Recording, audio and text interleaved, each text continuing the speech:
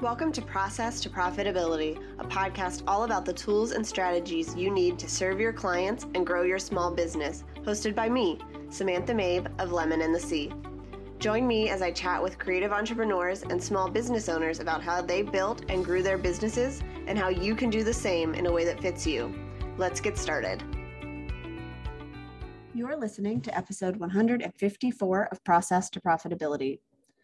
Brand is such an overused and misunderstood term. Even as a designer, I hear people use brand to refer to so many different things, which is why I'm excited to have Rima join me today to talk about building a magnetic brand. We jump into what that means and why a brand and a business aren't the same things. We also talk about the most important pieces of building your brand and mistakes entrepreneurs often make when identifying their target audience, a huge piece of the brand puzzle. Rima also shares tips on using your brand throughout your marketing for consistency and results. Rima Ahmad Fadlallah is a serial entrepreneur most passionate about helping other business baddies magnetize their brands to the right audiences. She is the founder of her own digital consultancy, The Remix, and the co-founder of Arabize Media, a digital storytelling brand for Arabs in diaspora. Rima graduated with her MBA from the Michigan Ross School of Business, where she was named Entrepreneur of the Year in 2020. When she's not scaling her businesses, Rima is visiting family in Lebanon, Dubai, and her hometown, Dearborn, Michigan. Hi, Rima. Thank you so much for joining me today. I would love it if you could tell us a little bit about who you are, where you're from, and how you got started in your business. Awesome. Thank you for having me. So my name is Rima. I am the founder of The Remix, which is a digital consultancy that magnetizes brands so that entrepreneurs can stop chasing and start attracting their ideal clients. So this is my second business. I founded my original business, Arabize Media, in 2018, and that was kind of my first entry point into just the entrepreneurship space. And, one of the things that I really learned really quickly was just the idea of just the power of identifying who your target audience is, and more importantly, who they aren't. And that's kind of what I specialize in with The Remix. So I'm from Michigan, specifically Dearborn, Michigan. And now I currently live and work out in LA. Awesome. So how did you end up starting a business instead of going a more traditional route? Yeah, that's a great question. I actually got my MBA in 2020. I graduated in 2020, and most of my classmates were pursuing a more traditional route. Thankfully, I went into my business school career knowing that I wanted to be an entrepreneur. And I think when I boil it down to why entrepreneurship over, the starting salary of like $120,000 that my classmates were making, it was really the idea of having more ownership over my time and ultimately just over what my purpose, like how much time a day I can spend towards what I believe to be my purpose versus building someone else's purpose. And to me, it was just a no-brainer. I think obviously it's different for each person, but entrepreneurship to me enables me to build out my own schedule and my own journey and not feel like I'm spending time away from what I'm truly passionate about. Yeah, so many entrepreneurs that I've talked to, a big part of why they get into business is to have that time freedom, flexibility, time to spend on the things that they want to do. And I think that is such a cool thing. And what I'm seeing is that more and more people are spending less time in their business and really trying to get those hours down, but be really intentional about how they do business. Absolutely. So today we're talking about a magnetic brand. And I know brand can kind of be a confusing term for people. They don't really know what that really means, but can you explain what you mean when you say a magnetic brand? Absolutely. So first, I want to kind of go over quickly the difference between a brand and a business. They do overlap, but not every brand is a business. And unfortunately, not every business has a brand side to it. We'll get to that in a second. So not every brand needs to be a business. The quick way to know the difference is just, do you have customers or not? And if the answer is no, then you are building a community, you're building a brand, which is a great thing.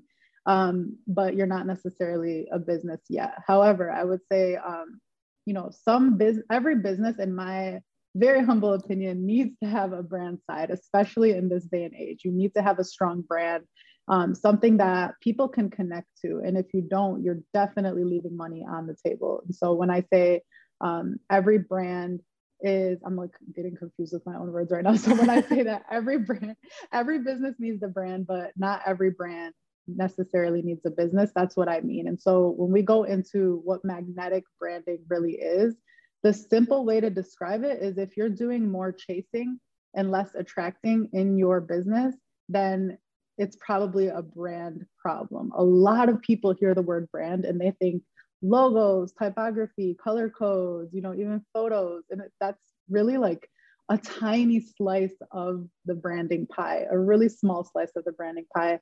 Branding is really what connects you to the right audience. And it boils itself all the way down to values, which is what we're definitely going to talk a lot about today. Why do you think that businesses have been resistant to having a brand? Do you think that more people are realizing that that's an important piece of the whole running a business and marketing and all of these things?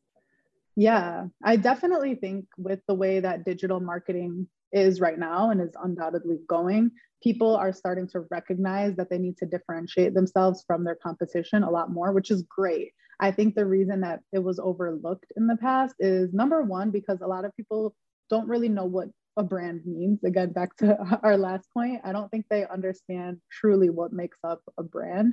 And number two, I think it is the idea that they don't realize why people make purchase decisions. They think it's because there's a great product and they just like the product. But okay, that's cool. They like your product. But if somebody sells your same product or service and maybe at a lower price point, what makes them loyal to you and not that other person? And I would even argue, what makes them loyal to you at a premium price point than somebody who is positioned at maybe a more discounted rate? And it's really truly brand. It's the way that you make them feel about themselves. It's the life that you are giving them hope to have one day, And I think that that's something that is hard to quantify, or even it doesn't feel as tangible as other elements of our business. And so some of us are tempted to overlook it, and it shows. Yeah, I think that's so helpful. And it's so important to think about a brand, because when we buy, especially if you're buying from a small business, you are buying from that person or that company, that story that they're selling, more than the exact product. You can buy a candle anywhere you want. The reason that you chose the place that you did is because of all of this other stuff that goes into it. That's such a good point. Yeah. One of my professors, actually, I was in a brand strategy course, and one of my professors said something really interesting. And he said that the value perception just needs to match up from the moment that they decide to buy to when they actually experience your product or service. So if I'm coming to your candle shop, for example, and I'm really gravitating towards it because of the story, because maybe the founder is someone who talks about something that means a lot to me, and I really want to support that business. And obviously, I have a need for this, or want or a need for this candle. As long as the value of the candle is like, I have a perception that I have a certain value perception of what this candle is going to do. As long as it just measures up to that and doesn't dip below that when I actually go home and light the candle, and then you're fine. That's great. And now you have a return customer who's loyal to you, not because the candle is great, but because the candle was good enough and the story of the brand was great. And that's something that I think might piss a lot of people off, because we do, as entrepreneurs, take so much pride in the quality of our services and the quality of our products, when in reality, that's not actually what's getting people to come back or be loyal to you. It's really the feeling that they have transacting with that business or founder. Yeah, I think that's a really important thing to remember. Even to think about the fact that you don't have to have the absolutely perfect product or the best thing out there. You just have to connect with the right people and then give them what you've promised them and what they're expecting. Exactly. Absolutely. So when we're building a brand, we really want to think about all of these pieces. What are those important things we should be thinking about when it comes to branding and setting ourselves apart? Yeah, for sure. So number one, always and forever, is who is my ideal customer? I'm sure that if you're listening to this, you may or may not be rolling your eyes because you've heard this so many times, but honestly, sometimes things are cliche because they're just true. Who is your ideal customer? And I would even go so far as to say, who is your unideal customer? Like, who are you not trying to attract so that you can preserve your energy from trying to convert people who you're actually not trying to attract, right? So get clear on who that person is. And then the second most important thing that should happen in parallel is getting clear on you. What are your values as a business or as a brand? What are your values? And where can you, the third part from there, once you get clear on both of those things, is where do those two things overlap? So if I've listed out 5 of my most deeply held values, and I'm now looking at this like ideal customer avatar, where is the sweet spot where those two things overlap? And how can I really communicate that middle ground? And that middle ground is what turns your brand magnetic. We can talk about content strategy. That's really where your content strategy lives, because when you speak to that area where you and your ideal customer overlap, you're telling people that, like, I get you. And if you feel this way, come over here. If you don't have to come over here. But people are scared to say that, when in reality, when you make statements that are speaking to people's values, they trust you so much more. And that's when you start to become magnetic and attractive to the right customers. I would love if you'd share a little bit about how you kind of figure out what your values are and what those core values are, because we hear lots of things thrown around, but if they don't really resonate, that's not going to help our brand to grow, because it's just going to feel off for us and for other people. That's such a good question. So I love this question because I'm sure so many of us have seen certain values that are just so overplayed. And I think the reason that they're overplayed sometimes with these big companies is because when they list their values on their website and it says like kindness, empathy, compassion, inclusivity, we roll our eyes, not because those aren't great values to have, but because we don't believe them. So it is so important to be real and honest about what your values are. And the best advice that I've heard, this is actually, I think, from a Harvard Business Review article, so I can't take credit for it. But this advice was that your values should be painful. And what that means is you should put a stake in the ground, and these should be things that are hard to uphold 24/7, which is why they're so important and they set you apart from other people. And so I'll give you an example. One of my values is, I call it refreshing realness. I just want to be honest. And so I will get up on Instagram and confess things that maybe other people might not confess. And some people might look at my content and cringe that I said I couldn't afford this website that I invested in earlier this year, because people aren't always admitting stuff. And it will definitely turn certain people away, but it will definitely attract the right kinds of people towards me who appreciate me for having this value of transparency or realness or vulnerability, or however they are perceiving that value, right? And so I think that's a perfect example of values that they are definitely going to be painful at certain points in my life. There will definitely be things that I do feel compelled based on my value systems to share with my audience that might not be super comfortable. And so the reason I feel the need to say this is because it is probably impossible to stick to more than 5 values all the time. And that's why when you have this standard of like, these values should be painful to keep, that's why it kind of like automatically pares them down to like 3 to 5 things that you can stand by pretty much all the time. Yeah, I think that's great advice. And I think that really helps us think past my brand is friendly and my brand works hard and we care about our clients. Like it's got to be more than that. And you have to be willing to turn people away with your values. Mm-hmm. Absolutely. Yeah. The article actually refers to those values, the like, my brand is friendly and like empathetic, as the, I'm trying to remember the exact words, but it's basically like the non-negotiable type values, or the not pay to play, something within those words of like, these are the DAW values. Like, and that's not going to elicit, if you think about that, like even as a listener right now, you're all listening to that. I'm sure that like a value of just my brand is friendly didn't elicit a lot of emotion for you. And that's because you kind of expect the brand to be friendly for you to even want to like follow that page.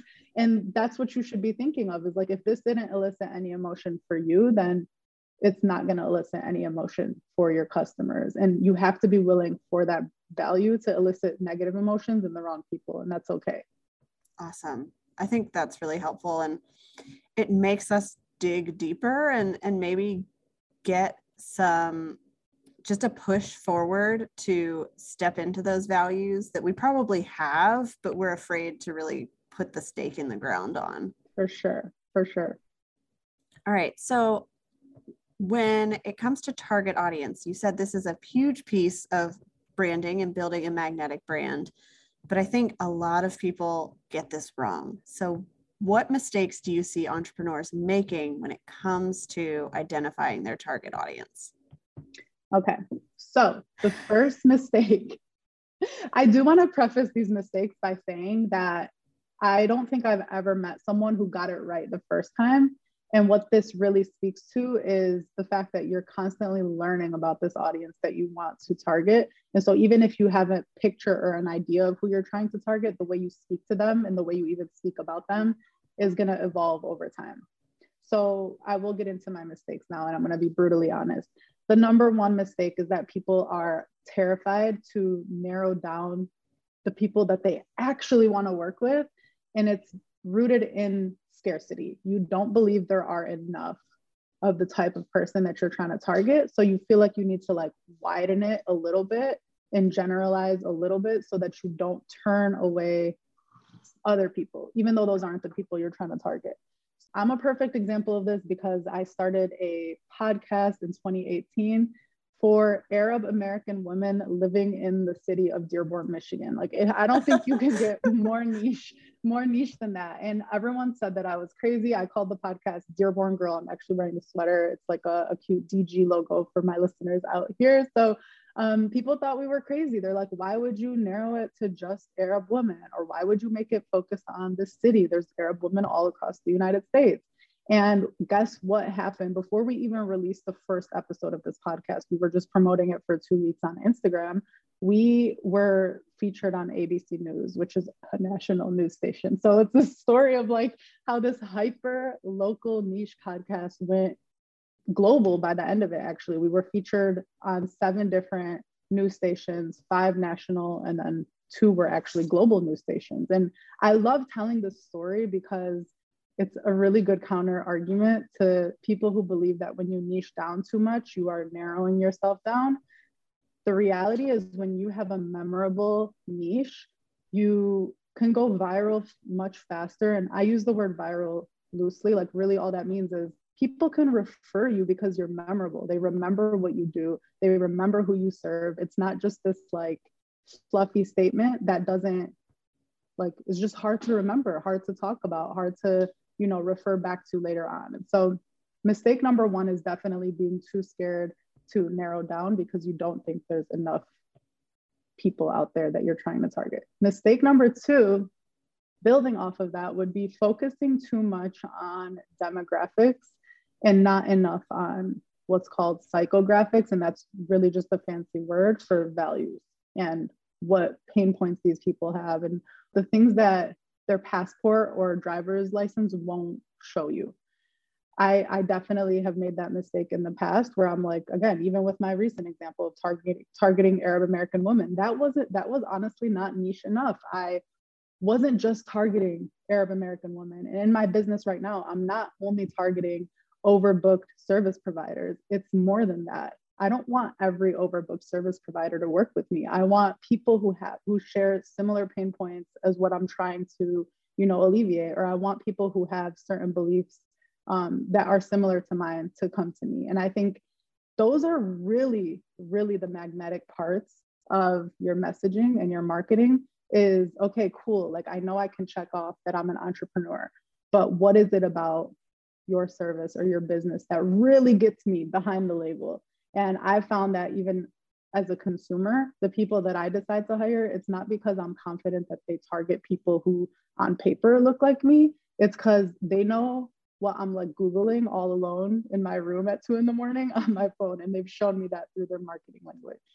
I think that's really helpful. And I love, your example of your podcast of niching down and even getting smaller than that. So for me, I can be a website designer for whoever needs a website, but I don't want to work with, a dentist's office or the auto shop down the street. Like I want to work with a very specific group of people. And we have to be willing to say that and step into that, because then all those people who say, I need a website designer, well, I know the perfect person for you, because they help the people that are doing exactly what you're doing.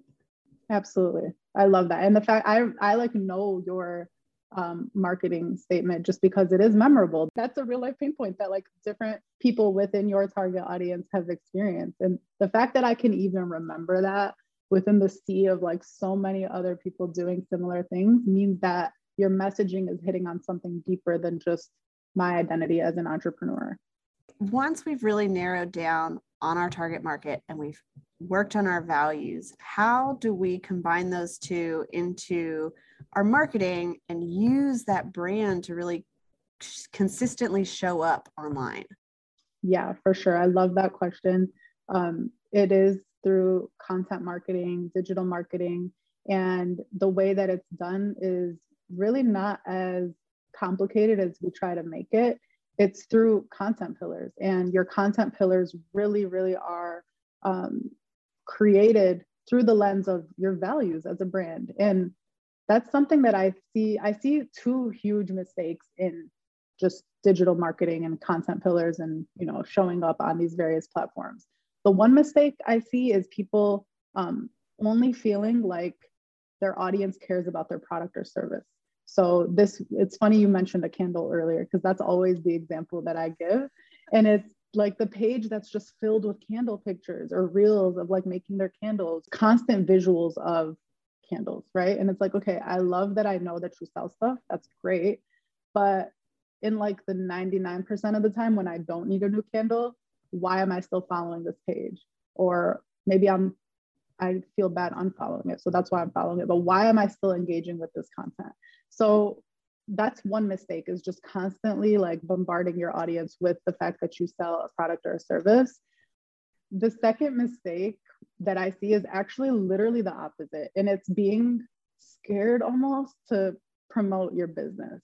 And I'll get to like how to find your middle ground in a second, but I do see a lot of other pages who are posting lifestyle stuff or are posting like stuff that maybe their audience is engaging in, but they maybe feel like they will look too salesy or spammy if they are promoting their services. And the one thing I will say, if you identify on this side of the spectrum with this, is people, let's say you post the same call to action or the same like quote unquote promotional post 7 times in a row, with the way that social media is today, people are more likely to not even see one of those 7 posts than to see all 7 of them. And that's just something to keep in mind if you feel awkward or like stressed out that you're being too quote unquote salesy. You're not, because chances are you think people are seeing this all 7 times that you posted, but they're not. You're lucky if everyone in your audience has seen it at least one time. So the way that I advise kind of showing up somewhere in the middle is to have at least 3 content pillars. And actually, this is something that I do a free magnetic content pillars call, and this is something you can apply for, I'm sure, in the show notes or even in the link in my bio. I sit with you for 30 minutes. We come up with 3 content pillars. One of them is definitely a promotional content pillar. The whole point of this 33.333% of the time is for you to be promoting the service or the product that you sell, right? But then that leaves like 66% of your content. And what am I supposed to do with that? That's where you can get really creative about your audience's values. I was super risky with mine because I talk about being Arab in one of my content pillars. And I'm like, people are either going to love this content pillar or just not care about it at all. And it's actually led me to like the most follows, the most DM conversations, the most content engagement on my story posts. And it's because people feel that they can connect with me about something, whether they're Arab or not, by the way, something outside of just this stuff that they do know I sell. And it has led to me having customers within 24 hours because they resonated with me on such a deep level about a hot take I had about something to do with my culture or my community. And I just want everyone listening to know that like those things matter. And that is how you become memorable, is by sharing certain things about yourself, but strategically in a way that is kind of, within that middle ground or overlaps with something that your audience cares about. Yeah. I find that most of my most popular posts are the ones that I make about my toddler and about life as a toddler mom, because so many people in my audience relate to that, and they like to see what a hot mess it is sometimes. But it makes them feel like seen. I actually had one of my clients talk to me about that and ask me that specific question. Is like she literally sells children's books. And she's like, is it weird if I talk about just things that I do with my kids? I'm like, why would that be? Like, your target audience are people with kids. In order for them to buy your book, like, they have children. And what better way than for them to, like, you're gonna need to build that trust even more so than anyone else, because they're gonna be putting your content in front of their child. Mm-hmm. So if they see that like your philosophy on raising kids maybe aligns with theirs, they're definitely going to feel a lot more comfortable purchasing your children's book because they like you and they trust you. Yeah, I think that's a good point. And we can do that. Some people are not going to be comfortable putting their kid on video, and that's totally fine. But, you've talked about, you really have to find something outside of just the thing you sell that also resonates and is important to you, because that's what your values are going to be. For sure. So is there anything that you want to share about building a magnetic brand or target audience that we didn't cover? No, I think one thing to just reiterate is like messaging is really the most important part of your brand.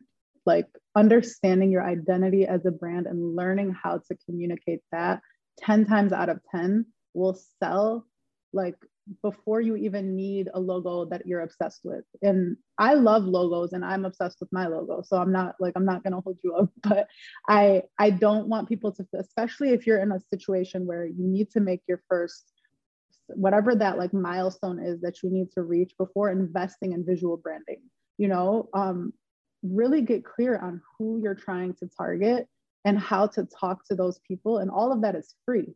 And you could do that for free, and that will lead you your first client or your first sale. And even more than that, in order to then invest in all of your visual branding elements. And one thing that I can say, having gone through that process, is your visual branding is going to be so much better, and you will be able to better articulate that to someone doing that for you when you understand who your target audience is and who you are as a business or a brand. That's so true. All right, so we always wrap up with the question, if you could recommend one thing to a friend, what would that be? Yeah, so the thing that I constantly recommend to friends, and they're constantly thanking me for, is the book Free to Focus by Michael Hyatt. It is the best book for business owners, or honestly for anyone who constantly feels like their schedule is reactive instead of proactive.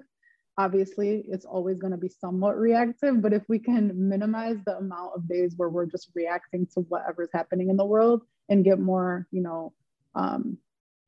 proactive about it, then why not? And so this book very much so reads like a workshop. I actually just reread a couple of chapters 2 days ago, even though I've read it over a year ago, just so I can kind of like refresh my life and learn how to delegate the things that are no longer within my zone of genius, learn how to automate certain things in my business. He talks through all of that.